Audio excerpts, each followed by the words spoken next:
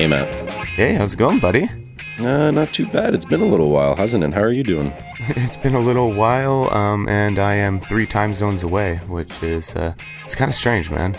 You are 3 time zones away. Where are you right now? I'm back in beautiful British Columbia.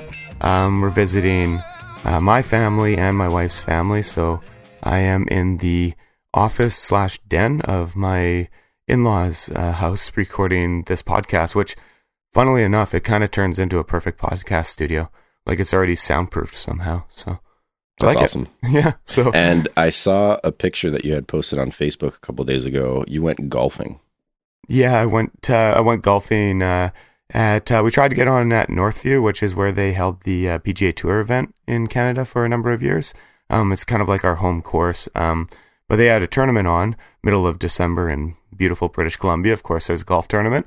So we actually went and played another like equally high caliber course. It's called Morgan Creek. First time I really played it, and yeah, it was good. I put together this like sort of junky set of clubs and brought it out. So it's like my BC clubs. So it's my first time using them, and I shot a 10 over. So it's pretty nice. Pretty good. Like 10 over is like a decent score. It's pretty decent, yeah. I was really happy with myself. But it wasn't until the 17th tee box that I'm like, oh, I better snap a picture just so I can gloat to the boys back home on Facebook. So yeah. See, the thing is, like, I'm looking outside right now. It's minus 13, and there's about a foot of snow. So there's no golfing happening here, man.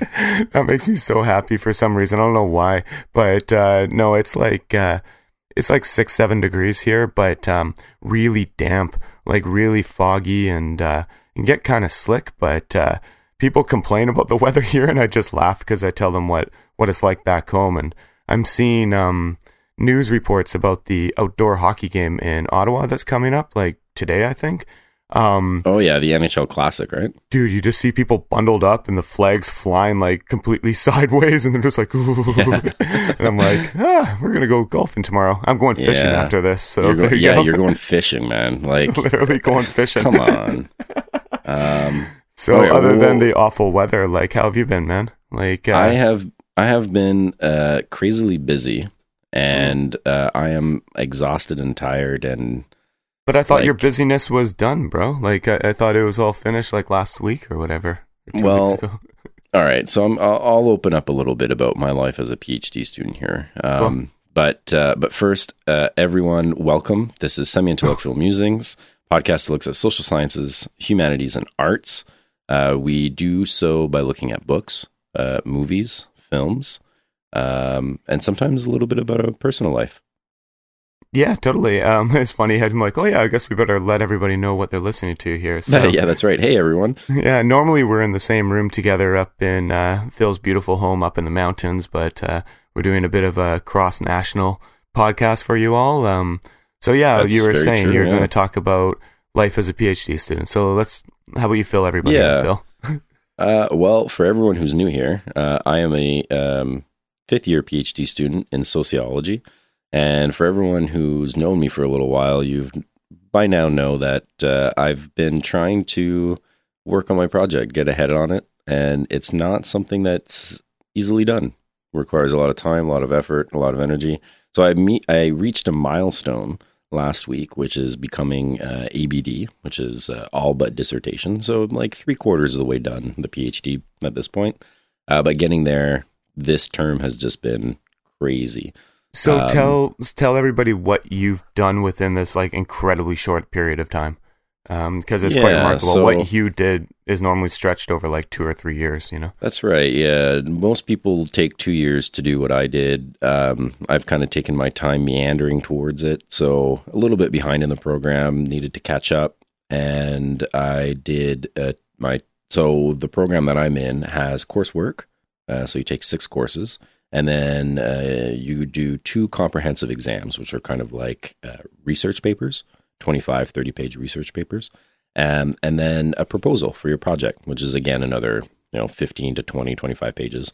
That basically just proposes what I'm going to do my dissertation on, my big final project. Call it like a capstone project if you want. And I did my coursework first year, like everyone else. but then I didn't really do my comprehensive exams. Life got in the way. I started a full-time job, that kind of stuff. So what people normally take 2 years to do, I kind of did in like one semester. So like since August.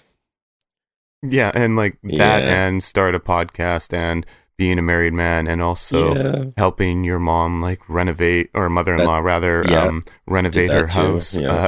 And be a good friend to old Maddie. Yeah, you've been sick a few times. It's very impressive. Like, I'm actually, to be a little like softy here, but like I'm really proud of you, man. I know how much work that was, and I actually got to see Phil through that entire process, and he's a real trooper, man, because he still pulled it together and like set up that room, the sweat box for us to go and record our podcast like once a week. It was you really had a lot of balls in the air, I would say. I was juggling my balls. You're juggling your balls all over the place. But for everyone who's been following us for a while, we did kind of go radio silent for a couple weeks back there, and that was primarily due to me finishing up those 2 comprehensive exams and my proposal. So really giving like a last big push that I needed to before the end of the semester, which was last week. And I'm now up to date. I am where I'm supposed to be. Yay! Basically. Clap. Back throw on, a sound effect in. Throw a sound effect in. Back on schedule. That's so awesome. that feels really good. It feels good to have that kind of weight off the shoulders, so to speak. You can hear it in your voice, man. To be completely honest with you, there's more levity in your voice. You're a little bit. You seem tired still, like you're still getting caught up with being fatigued, but there's you're not as like, oh man, I got so much to do. Like, you're a little bit more like, hey, let's podcast. Yeah. The other side to it is I've been working on now actually putting together my final project, right? And on a big project like this, so it's like 100,000 words, about 225 pages. You really need a good outline, a solid project plan. And I'm someone who really likes metrics. I like tracking stuff. I like seeing how things are going. So I've been setting up a lot of metric trackers that's cool. to basically like, organize my time, organize my work. And I've come to the conclusion that holy shit, I have so much work left to do.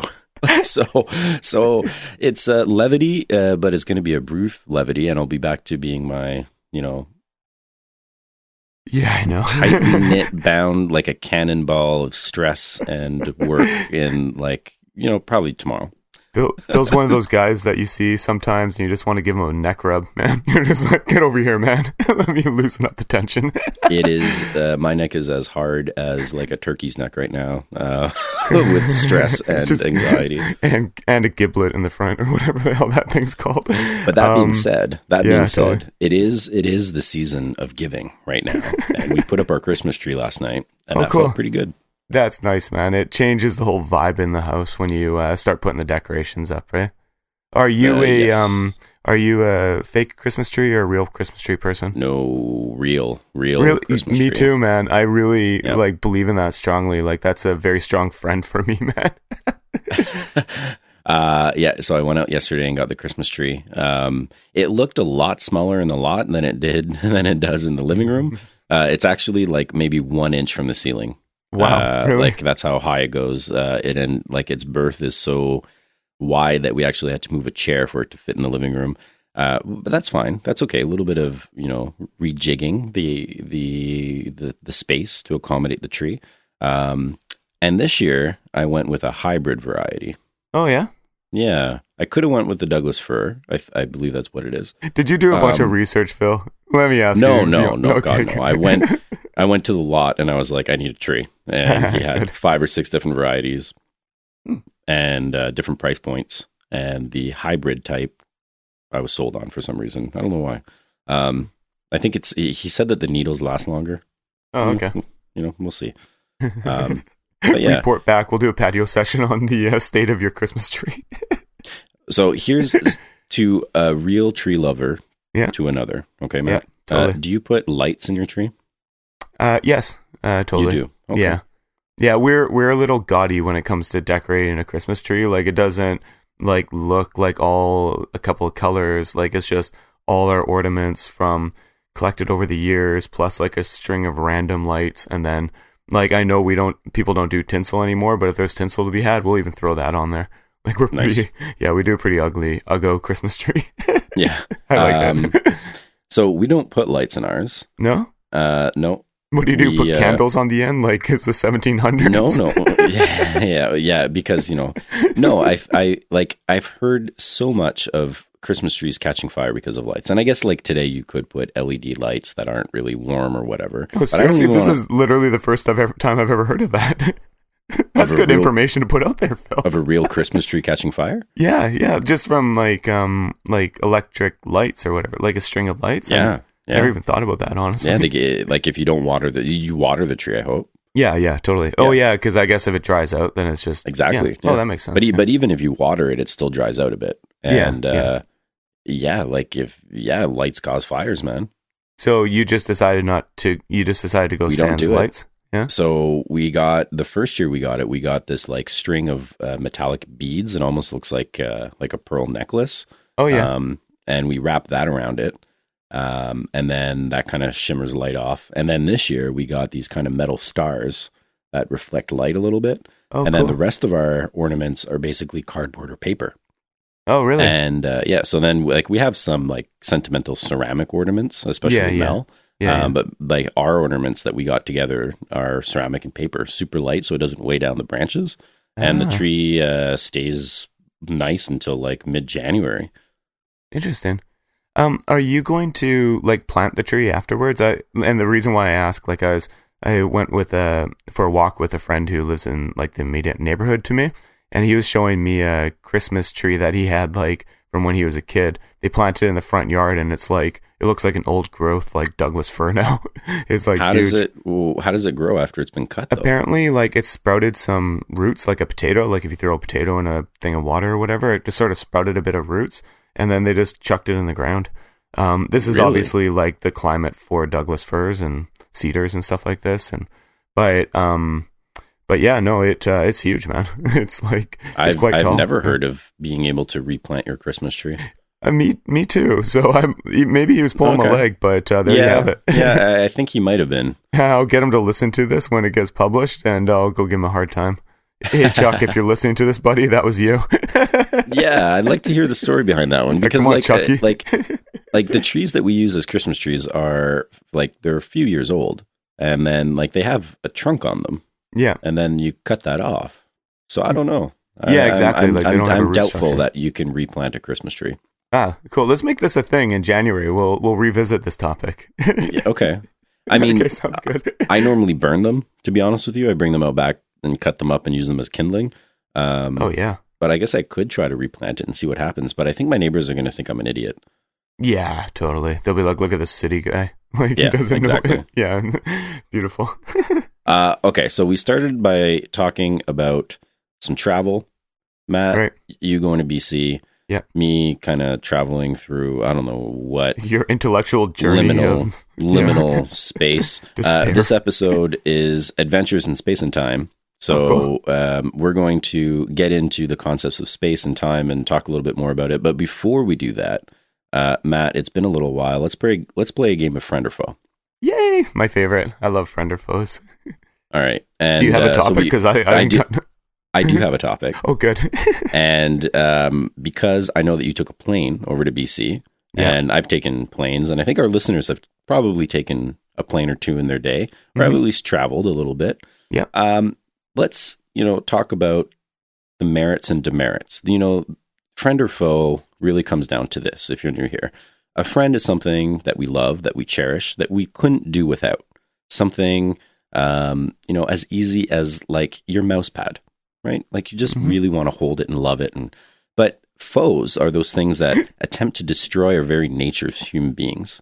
Huh. Those things that like just grate on you day in, day out.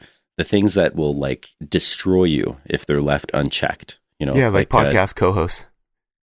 I don't. Oh, jeez. Are you talking about yourself or me? Yeah, totally, man. You know I am. All right. Matt, today, friend or foe?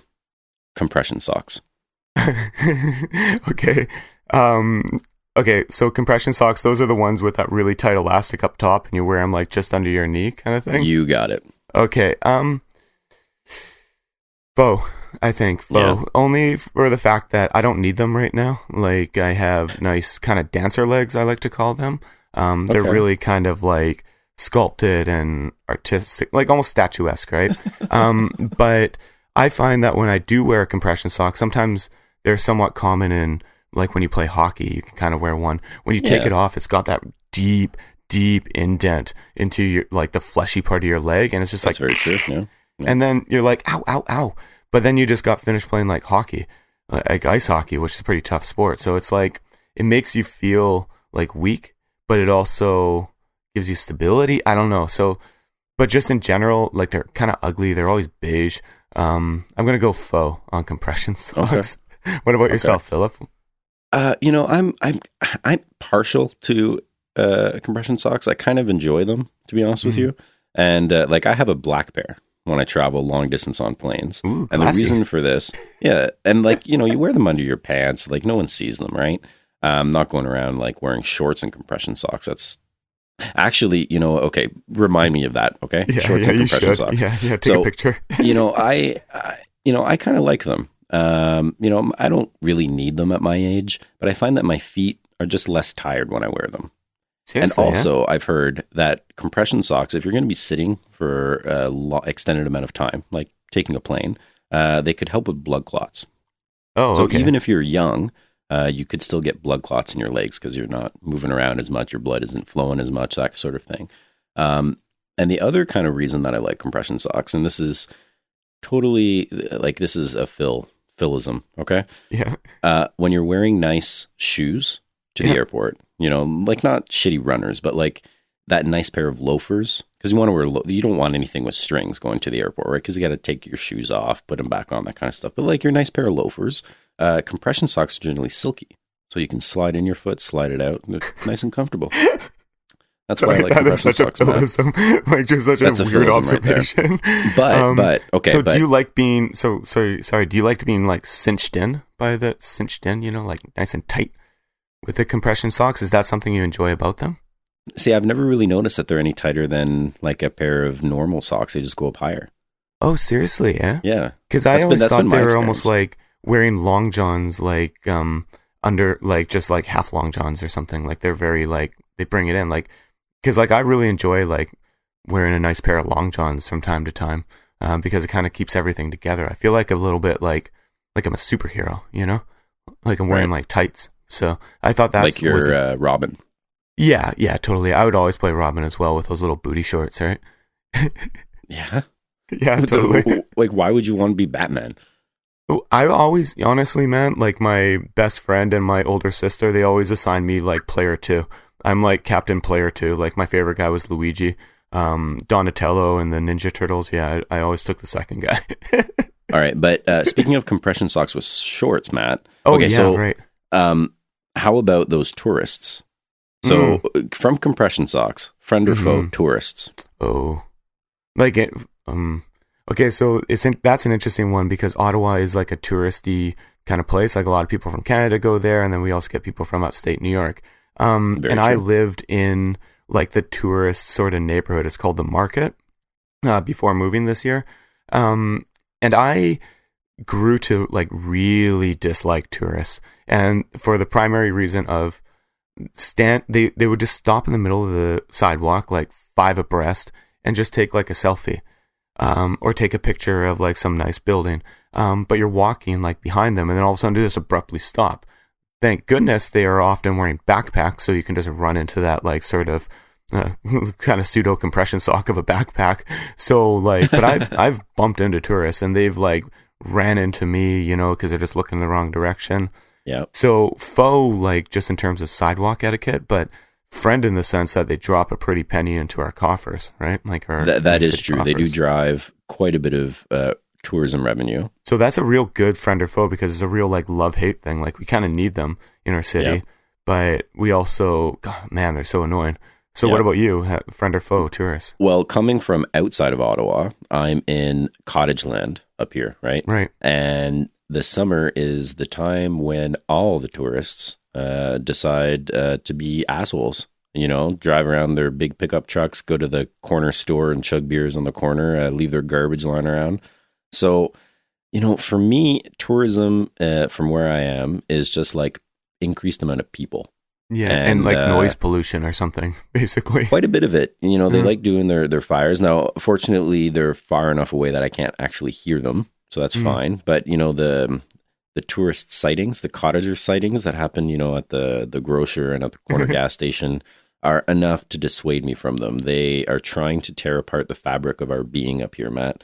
They're trying to, they want what we have and they can't have it. And they're preying on us. Totally. They see the happiness and they just want some of it. Yeah.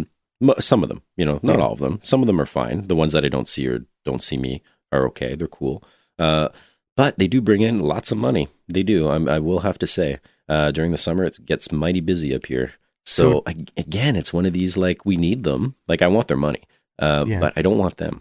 Yeah, that's true. And it's like, it's interesting because I think of myself as a visitor to your region up there in the mountains. But even when I come up to do the podcast, like, I'm always stopping at that gas station there and getting some beers and like maybe a couple of bags of chips or something. So like every time I come visit you, I'm dropping like a small amount of money into the local economy as well. Exactly. So yeah, it's kind of both ways. We're grateful for that. But then I feel like as a visitor, you need to watch your P's and Q's, as my mama would say. Like, just sort of be polite. And they speak a lot of French there. I don't speak any French, so I'm just like, bonjour, like on the way out, and like, au revoir. Like, and people are just like, this idiot. But then, it's they probably all see me as a tourist, basically. I've warned them of you, so they know you're coming. So Matt, compression socks, friend or foe for you?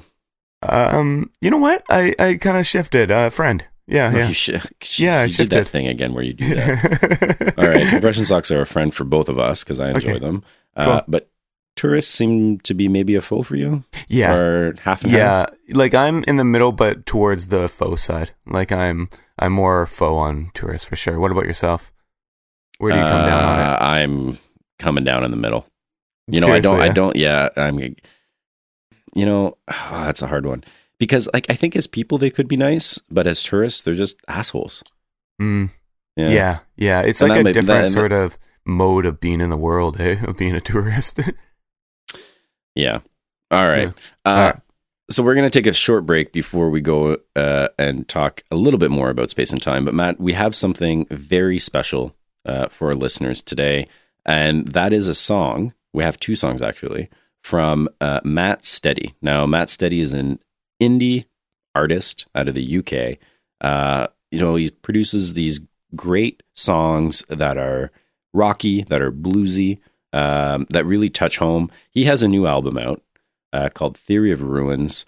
We're going to play the title track off of that album, Theory of Ruins. And I'm going to tell everyone to check him out, but I'm also going to send everyone to his Patreon page. So it's www.patreon.com/Matt Steady, MattSteady, all one word. And the reason for that is because Matt shares how he makes the music, from song to writing to recording and arranging, all the way through choosing the songs for the album and the making of the artwork, because like, this is super cool. So if you haven't seen or heard or been part of the music production scene, it's really neat to see how an album actually comes together. So for $1 a month, subscribers get access to the video log and hear and download all the songs months before anyone else. So you even get a sneak peek at what Matt is putting together for us. And, I connected with Matt on Twitter. Super personal guy, like down to earth. He loves his art. He loves what he's doing. There's some live recordings of him playing these songs as well in little small venues around the UK, which, for any audiophile, that a small venue sounds absolutely fantastic, especially when you're playing like an acoustic guitar. Yeah, totally. So without further ado, here's that sounds awesome. Theory of Ruins from Matt Steady.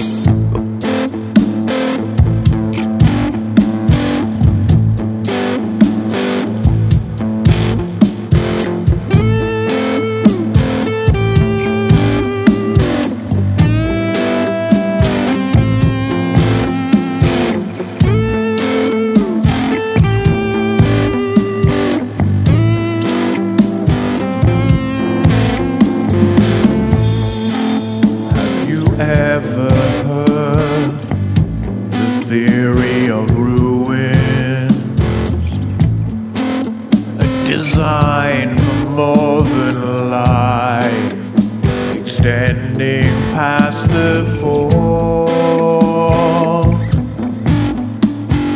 gratefully crumbling into legend. What's left behind, never ending.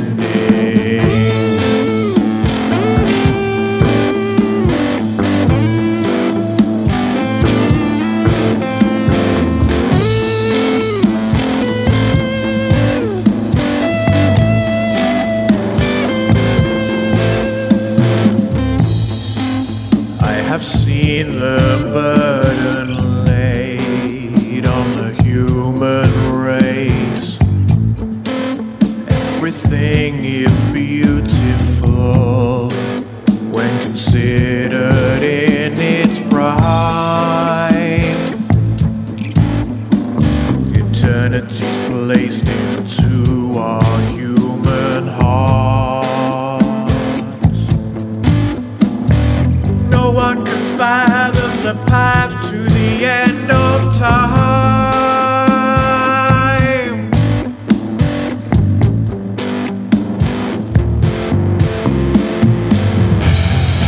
When I'm taken by the flames, what will I leave behind? How many souls will I have touched? That's what stands the test of time.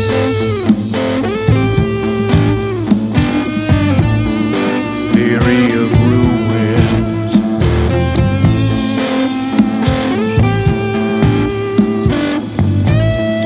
Theory of ruins.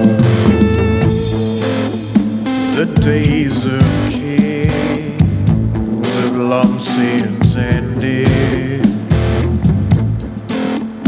The heart that fed beside a broken, mocking hand. Look upon my works, you mighty, and despair.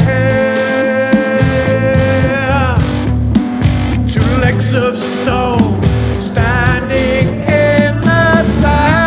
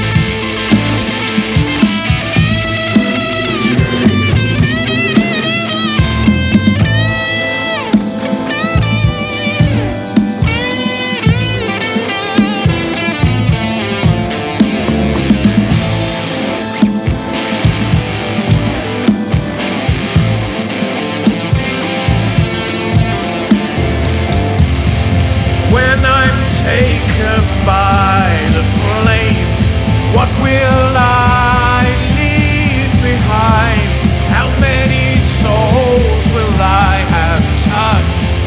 That's what stands the test of time.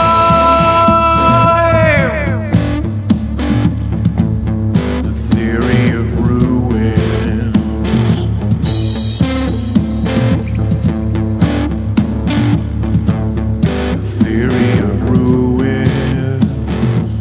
Welcome back, everyone. This is Semi-Intellectual Musings. I'm your co-host, Phil Primo. And I'm Matt Sanderson. Matt, we just listened to Matt Steady's new song off his album, Theory of Ruins. And, you know, if you're just joining us now, even though that's not how podcasts work, but if you're just joining in now, or if you're just cluing in now that we've been talking to you for about 25 minutes. If you stop hitting fast forward, here we are. Oh, don't do the jump forward 15 seconds. No. We're going to talk about space and time. Now, Matt, let's start with the idea of space a little bit. And I'm going to turn to you. Talk to us a little bit about what it's like traveling across the country. Now, Canada's a huge place. And you basically traveled across the country and have been there for what, 2 weeks now? Yeah, I've been here for basically like 2 weeks.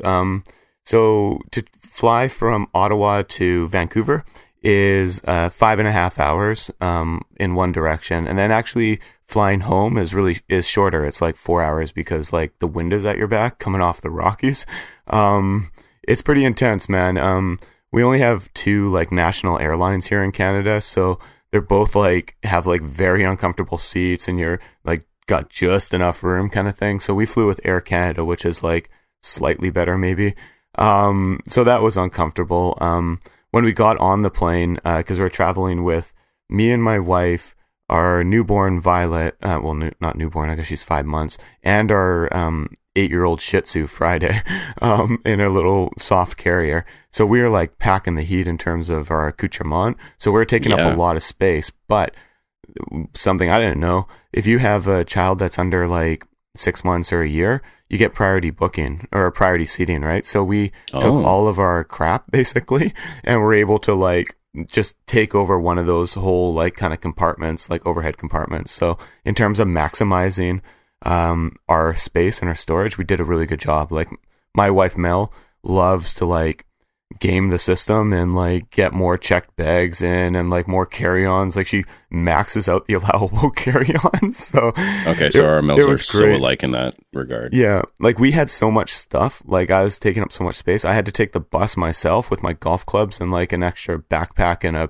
carry-on bag down to the airport because there just wasn't enough space in the car, like physical space. So you brought your clubs as well? Yeah, I put together this kind of junky set and brought them back to BC and just am going to leave them here. So there wasn't enough room in the car with all that stuff and Violet and Friday. And yeah, so I went down early because we literally took up too much space. So traveling through space from one province to another across the country, you took up too much space in your traveling device. Yes, exactly. Yeah. So this kind of brings me to my first point about the idea of space. So space is liminal.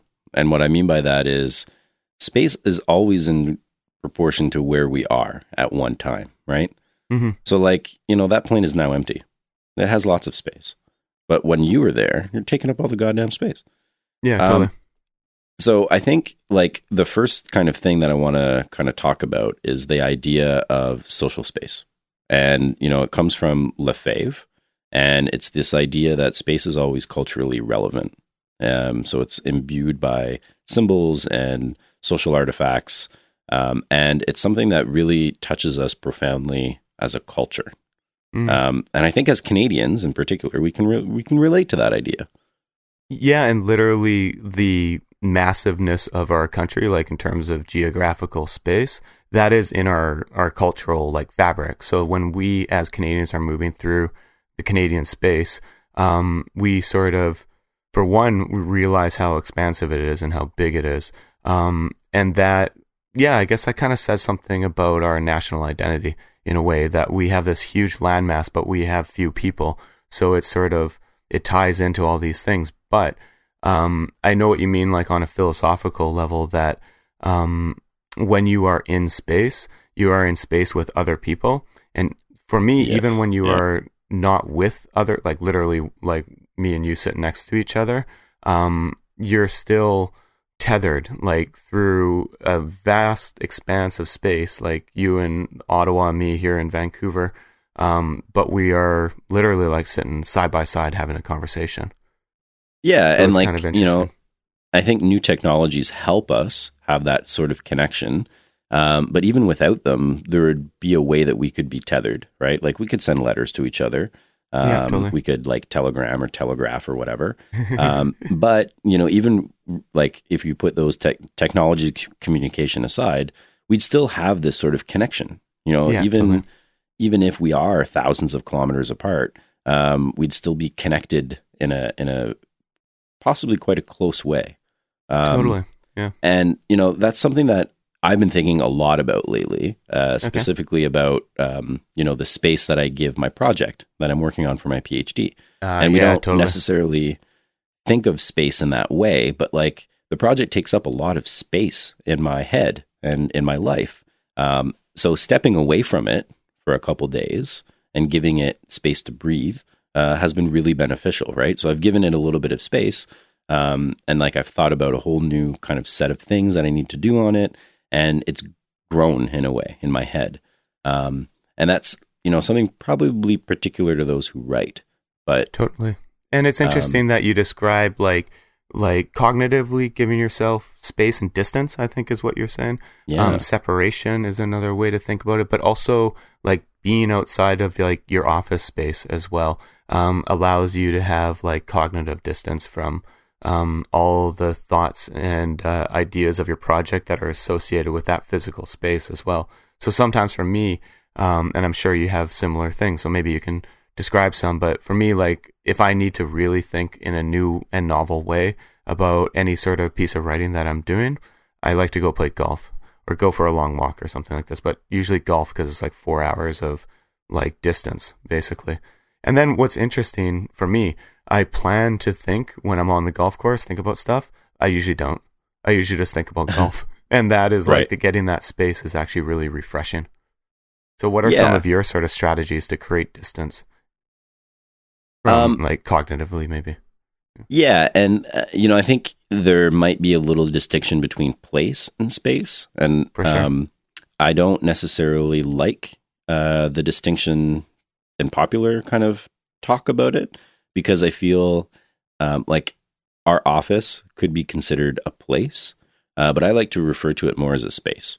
And like What about place, a site? Sorry, I'm just going to throw site out there. SITE. Like it's a site. I consider that more of a place rather than a space. Yeah. So like my office is very malleable. I could change it. Its current setup can be altered. So I call that. That's why I like to think of it as a space, right? And I think for me, I've kind of decorated and organized things in a way that are meaningful to me. Put the desk facing a window so I can look out when I'm working. I have a bookshelf next to me that kind of displays, the things that are important to me. And book-wise, there's a long couch behind me where I can go and sit and read. But if those things ever became toxic, I could remove them. So I can kind of control the space around me. But sometimes, like you were saying, that gets overwhelming. So I need to leave it, right? I like going into the woods. I like walking through the woods in front of my house. I think we've done that trail before, actually. Oh, it was beautiful. Yeah, I can see why you like that one. Yeah. Looks like Sherwood Forest, actually, from Robin Hood, Prince of Thieves. That's what it reminded me of. It really does. And like there's a section of it for everyone who hasn't been there. There's a section that has like a little stream and a huge rock kind of next to it. And you can just imagine like hiding behind the rock and then jumping out and kind of, taking you by surprise or whatever. Phil's secret hiding place.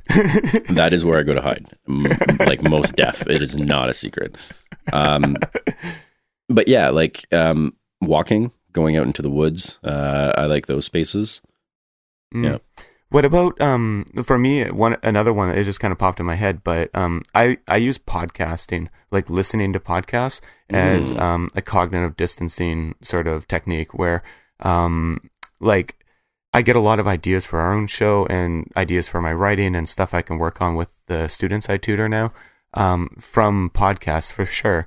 But it stops to me, like when I'm listening to a podcast, my internal dialogue in my head stops and I just sort of listen. And that's another way of getting like distance, like in your own thinking, by listening to other thoughts and things like this that are completely unrelated to what you're working on, maybe. Yeah, so that's an interesting kind of space to be in, right? Like you could be in the cognitive space and you could be in a space where you're creative or productive.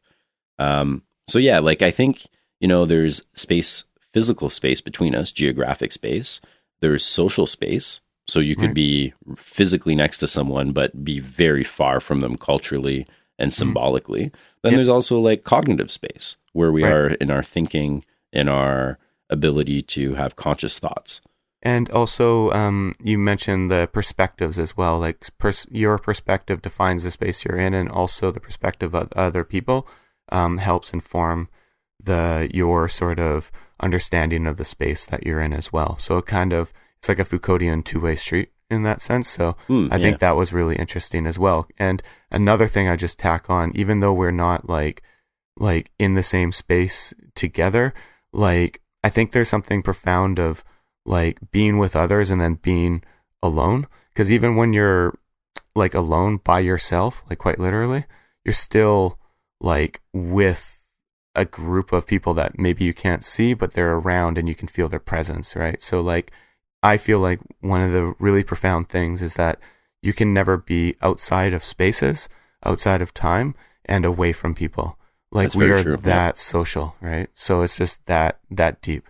Well, this is kind of the point that I was leading us towards, Matt, about Right. space, is that we tend to think of space as something that is so removed from the social experience, but yet it is imbued with sociality. Right. Space is basically a way in which we can communicate, proximity, farness, closeness, those sorts of things. But then even like you said, when we're geographically and physically alone, we're still connected through spaces with Exactly. other people. Like think even like say imagine you're in like the International Space Station, but all by yourself and floating around the Earth, and like you're literally in outer space and you are alone. You're still surrounded by this technology that was built by like hundreds, perhaps thousands and thousands of people. So like you are surrounded in your little bubble up there, all alone by like the influence of thousands of people. So like even when you are literally alone, you're still surrounded by people. This brings us to another usage of space, which is outer space, and probably the most famous quote of space. Can you think of what it is? Nope. It comes from Star Trek. Oh, yeah, The Final Frontier? Yeah, there you go. Yeah, Do you know sure. what the actual quote is? No, fill us in. I'm not the biggest Star Trek guy. You're more of the Trekkie. Space, the final frontier. These are the voyages of the Starship Enterprise. Its 5-year mission: to explore strange new worlds, to seek out new life and new civilizations, to boldly go where no one has gone before. Space. Space is the final frontier, right?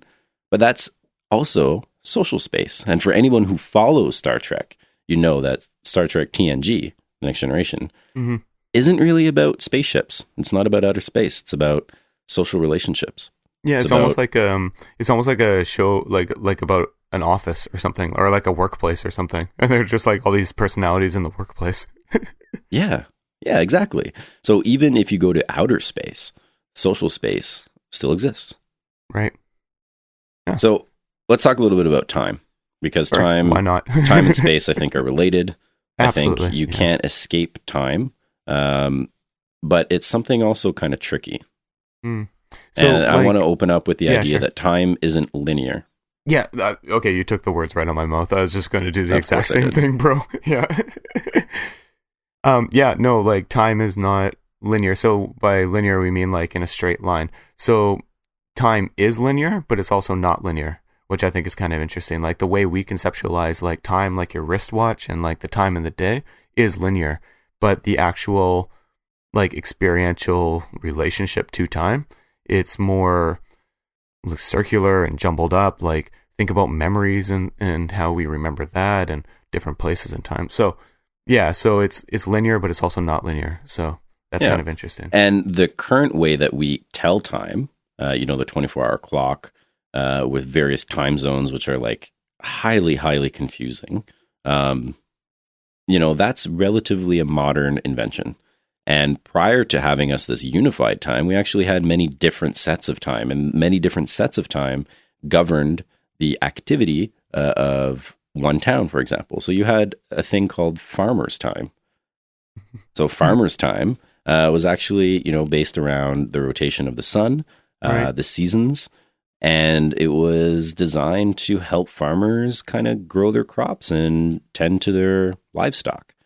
And this wasn't the time that was shared, for example, by the train time. So train time had a different time. And that was to be able to allow trains to come and go and arrive at places and stay on schedule and not hit each other on the tracks. So there is a train time. You also had a postal time. So postal time allowed people to come and go at a convenient location in the city center. and to be able to pick up and receive parcels. But that wasn't the same time as church time. So church time was a time that allowed, the flock of practicing, parishioners or whatever to come together and enjoy a time together over whatever ceremony. So at one particular historical moment, you could have up to 5 different times. That would get really confusing. And then you just throw in there any sort of like religious / cultural / ethnic variant. So I'm thinking of Muslim people absolutely. who pray at different times of the day. Well, there so you that's go. going to completely change. And then if you're in the Middle East, like the time is actually structured around the call to prayer at the mosque, right? So yeah, that's interesting. And so you mentioned there, it's like rural, the I guess shipping and transport of the train time, the urban communication of the postal time, and then we have all the cultural variants of it, and there's probably a few more that we're not even thinking about, all coming together. Yeah, absolutely. So that's leading us to like the Nobel Prize winner, I believe, if I remember my Canadian Heritage Moment show correctly. But is it Stanford Fleming, the Canadian who invented standard time or whatever? I know it's Fleming. Something Sanford or Stanford, I believe it was. But anyway, yeah, he is a Canadian. He won the Nobel Prize, I believe, for it. And he basically was like, he invented time zones and standardized sort of that time. So it's like there you see time being written into the geography of the globe. And he basically just drew lines like vertical lines up and down like a map. And it was just like bam, bam, bam, time zones. Yeah, there you go. And then you also have the international date line as well. Yeah. The Greenwich. Yeah, Greenwich Mean Time, right? Yeah. Okay, so it's Sir Sanford Fleming. Sanford. Yeah, Sanford Fleming. Like Sanford and Sons. Yeah. Born 1827 in Scotland, died 1915 in Nova Scotia, Canada. And he invented standard time. Now, my little beef with Fleming, dude. Mm-hmm. Why is Newfoundland on a half-hour time zone? Don't make no sense to me. So everywhere else, it's hour time zones, 1 hour behind, 1 hour ahead, 2 hours, whatever. Except for Newfoundland. They're half hour. I don't get it.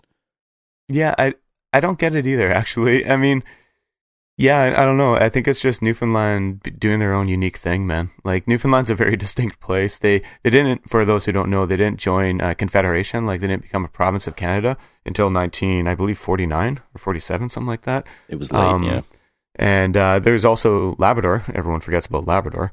So yeah, it's just this whole thing out there. And then also I know Saskatchewan, I believe, doesn't practice daylight savings time.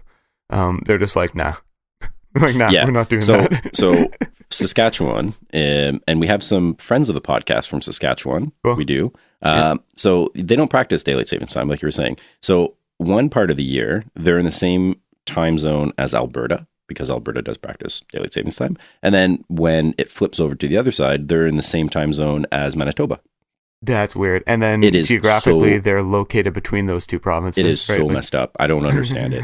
And like for anybody who is a podcaster listening, trying to figure out what time you're actually going to connect with people, like, across the country is highly confusing. So like right now we're working on something with the Pod Stuff podcast, and they're out of Texas. And we're trying to figure out 3 time zones to get together. And so it's like, okay, CST versus PST versus EST, 3 hours ahead, 2 hours behind. Like, what time is it? Dude, I was asking my father-in-law here. I'm like, when does the Rangers, the Texas Rangers, play the baseball team? Like here, like if the Jays were playing the Rangers in Texas, what time would that game start here? And I was like trying 3 different ways. And then it's also interesting that like Saskatchewan, it's like it switches between the 2 provinces, which I didn't actually know. That's actually interesting. Yeah. So my wife told me about that little snippet last night. So it's within these 2 different times, but then because they don't like technically practice daylight savings time in the same way as everyone else does in the world, I guess, they're also outside of time. So they're in like 2 different provinces time space, and then they're also outside of time because they're not real participants in daylight savings time. Wow, I said time a lot there. Well, it's maybe time that we talk about another thing about time. Why and it's not? how we experience time. So sometimes Yeah, for time sure. goes by really fast. Mhm. Sometimes it goes by pretty slow. Yeah. And for anybody who has sat there and watched the clock, it is excruciatingly slow. But if you're enjoying, say, this podcast, time could be going by quite fancily for you. Mm. And you can also, like, here's a quick little story. One of my very first jobs was working on an assembly line at a natural health food like warehouse. So I was basically putting pill bottles into cardboard boxes, Yeah. and my spot was directly in front of the clock. So it was that's like brutal. It was like that classic thing where you see the second hand go and then like the second hand go backwards a little bit. It's like, oh gosh.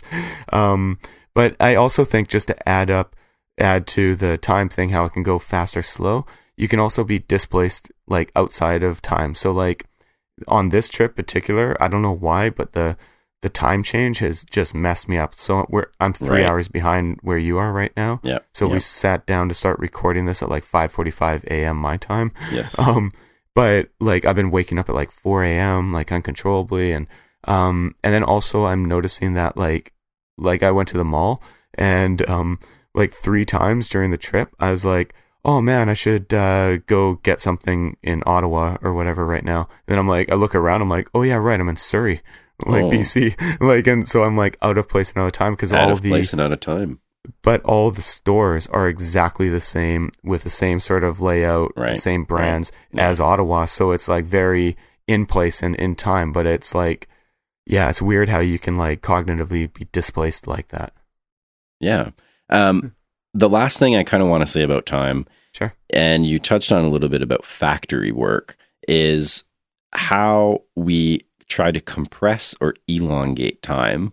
And I want to kind of say that, like space, time is extremely social. It's not something that exists out there, to be found natural in the wild. I think it's a social construct. And it's a loaded concept to use that word for something such as time. But I'm going to have you think for a second, Matt, about factories and the ways in which industrialization, and even today, attempt to regulate, control, and compress time to be able to make more widgets, or to be able to track how long it takes to make a widget, and then really mess with the whole idea of time, right? So you could have something precisionally crafted that takes many years to develop, that then can be made again and replicated extremely quickly and efficiently and effectively, right? So that object, how much time does it take to make that object? Is there any definitive way that we could say it? But I want to kind of, get you thinking a little bit, at least this is my hope, about how social time is important for us. And it's in everything that's around us. And it's in all the spaces that we live in. Yeah, it's interesting too, man. Like, so as soon as you say like the industrialization and factories as shapers of space and time, I think as well as how we organize the education system, especially elementary and high school. Absolutely. Like, it looks like a little weird factory, right? Yep. And it's to make, as you said, it's replicable. It's like you can mass produce a conformed, replicable product, right? So one of the criticisms of the factory and education as it's structured is that you lose creativity and innovation, right? Because everybody is being boxed into like almost a homogenized sort of shape there. So I was wondering if I could throw it back to you, like how does our regulation of space and time, as you say, it's helped us industrialize, it's helped us advance, it's helped us produce things and creators of things. But like, what effect do you think that has on creativity and innovation? Well, this is precisely what thinkers like Walter Benjamin were concerned about, right? And I think with any standardization, so when we standardize spaces and when we standardize the experience of time, on the edges, we lose the ability to be creative. And I think that has been shown time and time again. I think there's lots of opportunities to be creative, and I think we've so far operated within them. But I think the next kind of barrier to cross in innovation is to rethink space and time. And we've seen progress. So if you think of, workplaces, workplace that is considered like 2.0, for example, where you can work from home, you can work almost anywhere, right? You don't need to be in that physical. flex hours, these sorts of things, right? These are kind of innovations on the pre-industrial, industrial kind of way of seeing space and time. Okay, right? so sorry, I just have to jump in so I don't forget. But then, like, what does that do to expectations of productivity? Like, if we are still like moving away from the industrialized sort of model, and we say we do flex time, maybe you are now like expected, like, sorry. So No, like I'm following your you, man. work needs to be done. It's almost like a piecemeal thing. Like I'm working on a project for work, but then you have to work like into the evening, or like you're answering emails on the weekends and things like this. So it's almost like work follows you. Like you are work, almost in a Protestant way. So like, how does that then, like with innovations in space and time and productivity and innovation, how does that impact expectation? Well, Matt, this is going to come off as a quite crude answer to that, but I'm going to give you a Marxist kind of answer. And for sure. There's no way that we can rethink space and time in a way that will increase productivity under the current means of ownership. And what I mean by that is, I don't think we can expect employees who are working, for a big boss to actually be productive during their flex time. I think that's kind of like it's a myth. But artisans or self-employed people who are able to capitalize on the ability of flex time have been shown to be extremely creative and extremely productive. So I think the way in which time is owned matters a lot. And if you're on the clock, paid per hour, and you're allowed to do flex work from home, do these sorts of things, you're not going to have an increased amount of productivity. But if your time is owned by you and you are the master of your time and master of your space, I think we can see huge advances. So I kind of want to advocate a little bit for loosening up of the ways in which time and space have been controlled by powers beyond us. But then we also need a corresponding loosening of the social and cultural expectations that go along with work. I think you're absolutely right. So like I love taking the extra time to like work on stuff for my tutoring. I do more than what I'm being paid for, and I enjoy every second of it. And it's very creative. Like I'm making connections and stuff now in my teaching that I didn't do at as a TA. I thought I was, but no. Like right now, I'm popping in terms of like creativity. But it's because I have freedom over my space and time. It's ownership. It's freedom of like I own my own time. Now that's to a certain degree. Now that's not economically beneficial because you're, let's say, only paid for 10 hours and you're spending 20 hours doing it. But it is beneficial socially, to my soul. Yeah, and it's socially and personally beneficial. Yeah, so absolutely. The advances that we can see in a redefining of our space and time aren't necessarily going to be played out on the economic sphere. And I think that can come with also the shift. So if we think back to a time and age where we're all sort of artisans, and I know that's kind of a figurative kind of thing to say, and it's probably never existed. But if you have this pre-capitalism sort of utopia. I know let's call it. Let's call it utopia. Yeah, it's more of a thought experiment. Yeah, for sure. Yeah, go ahead. You could probably, again, in this thought experiment, think of people who are in complete control of their space and time, or almost near complete, right? Yeah, like full agency, right? Yeah, and they can grow as people, they can grow as a society, they can grow culturally, symbolically. So I think the more, and I'll kind of wrap up this and I'll toss it over to you for a last word, but my last word is going to be, the more that we control each other's space and time, the less kind of creative we become, and the more sort of weighed down we are.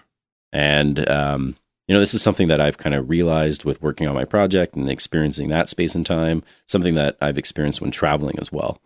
If anybody has had to run to catch a connecting flight, they know that they seem extremely weighed down by space and time in that moment. Yeah, no, it's you experience it in different places. Like for me, so like my last word, something that I talked about in my research, and as somebody who is in chronic pain, and I know, Phil, you can empathize with this and understand it. You have a differential experience of space and time. Space and time become painful, like pain-full. So time and space is full of pain. So like, I think it's interesting when we think of space and time and how we move through it.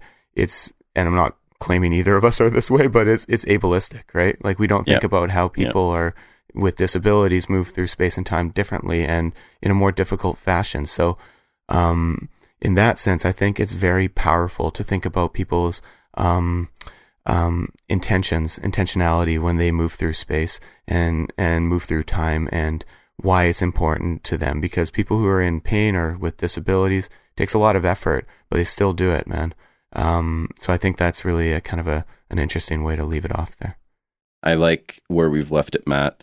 I want to close up this part of the show with another song from Matt Steady. This one from the album Blood is Thicker Than Gold. It is the first song on that album, called The Roamer. And again, you can catch Matt Steady at www.mattsteady.com. He also has a Facebook page, Matt Steady Music, and he has a very active Twitter account at Matt Stoic Steady. You can also check out bios and photos at mattsteady.com/press. And I would invite everyone to check out his new patron offering, where you can get behind the scenes videos and, chronicles of how he puts this music together, which is, talking about space, talking about time.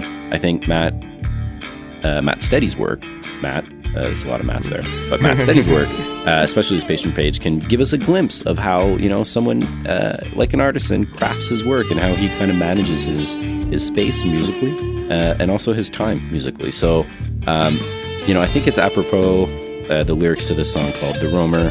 And when we come back, we'll have a few recommendations for you.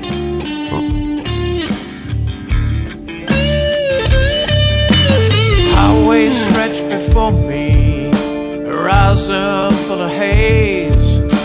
Heading south 300 miles, dry wind fills my days. My feet keep on walking to some place feels like home. I will roam. I will roam. Oh, oh, oh, I will roam.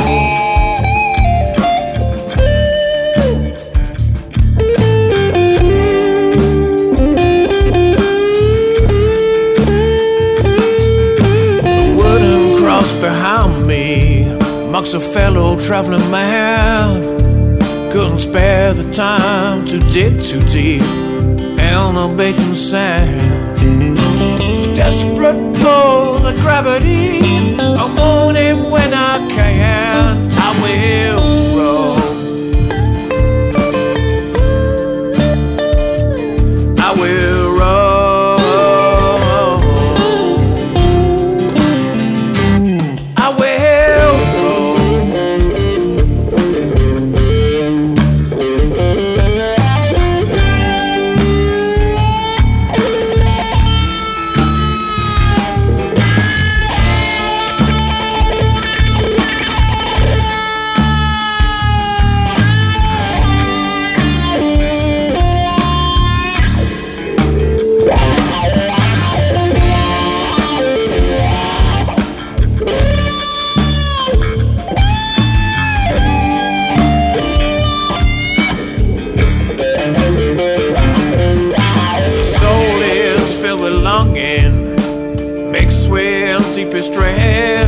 Towards him, no hell. I drift on, my boots are filled with lead. Redemption or damnation, I know not where I head. I will roam. I will roam. Oh, I will roam.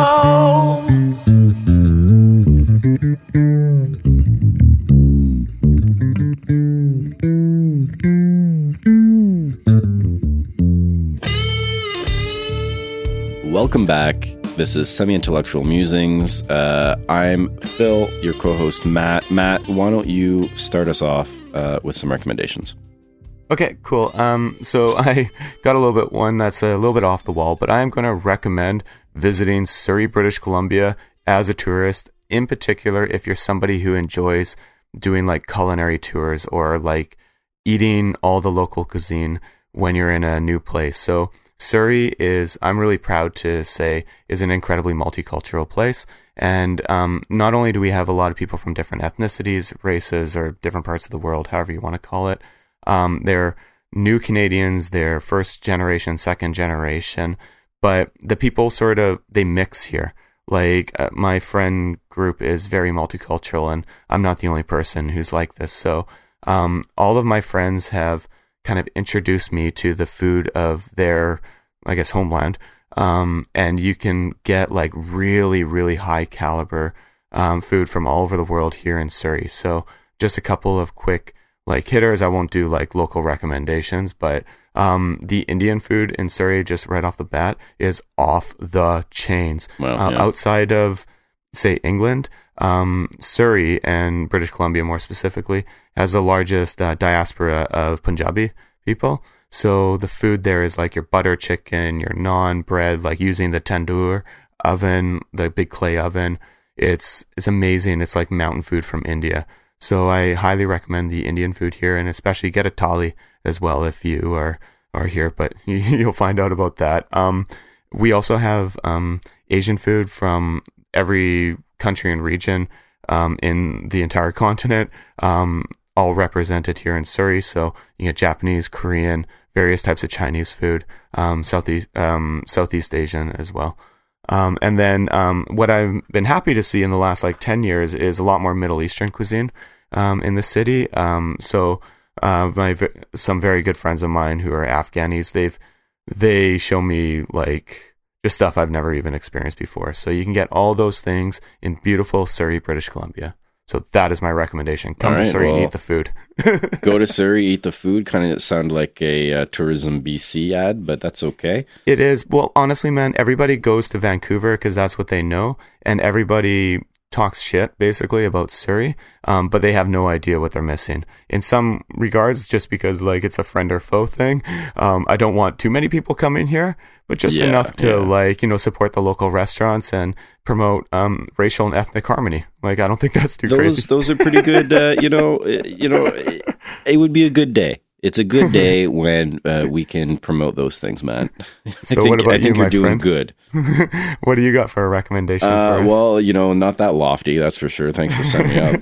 I actually am pleased to have found a series of books that are a brief history of. And now this isn't those little books like a brief history of capitalism or a brief history of globalization. These are full-length, well-researched, well-sourced books by scholars in the field. And it's published by Robinson, which is a Little Brown book company out of the UK. You can check them out at littlebrown.co.uk.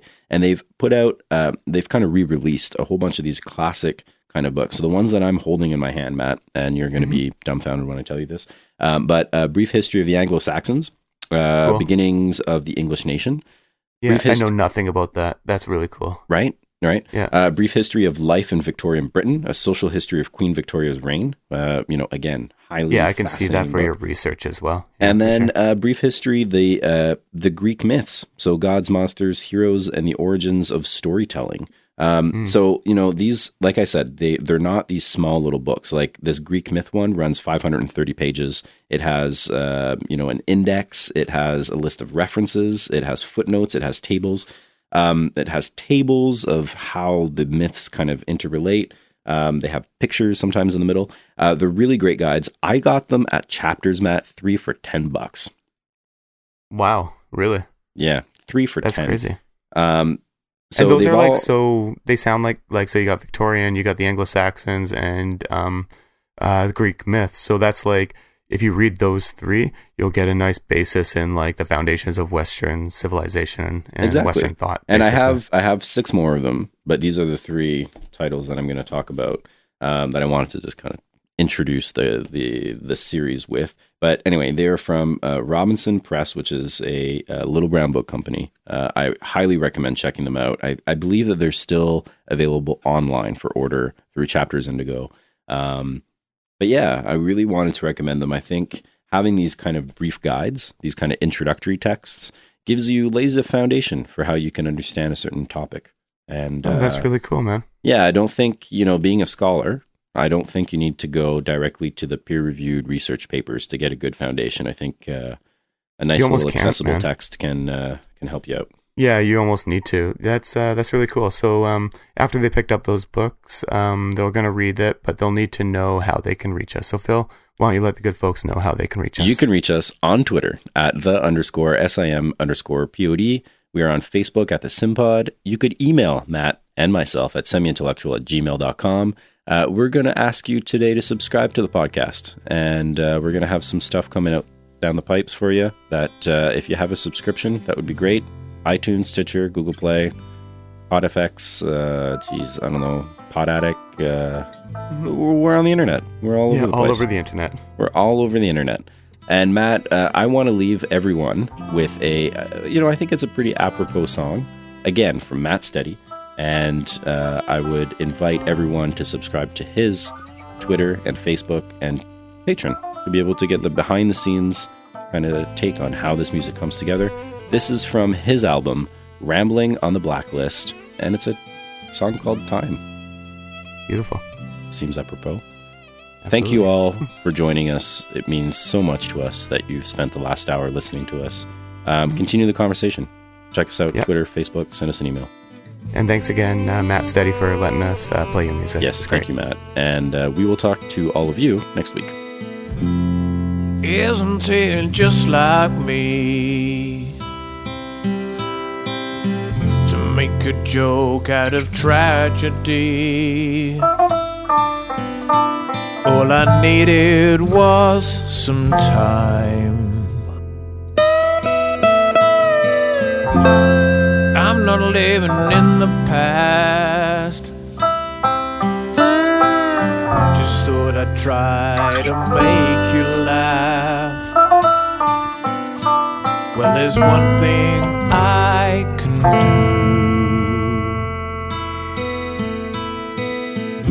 Doing well, yes, I wish I could.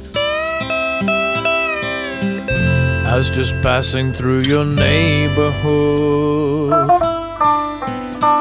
but you don't seem too amused. I just thought I'd stop and say I was just thinking about you today, and you were right.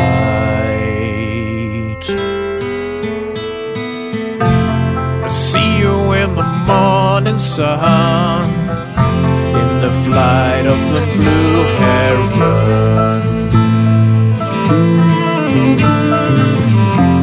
I see you in the evening sky. I see you in my dream. This song was easy to write, just came to me last night. Only took me 15 years. Now isn't it just like me to make a joke out of tragedy?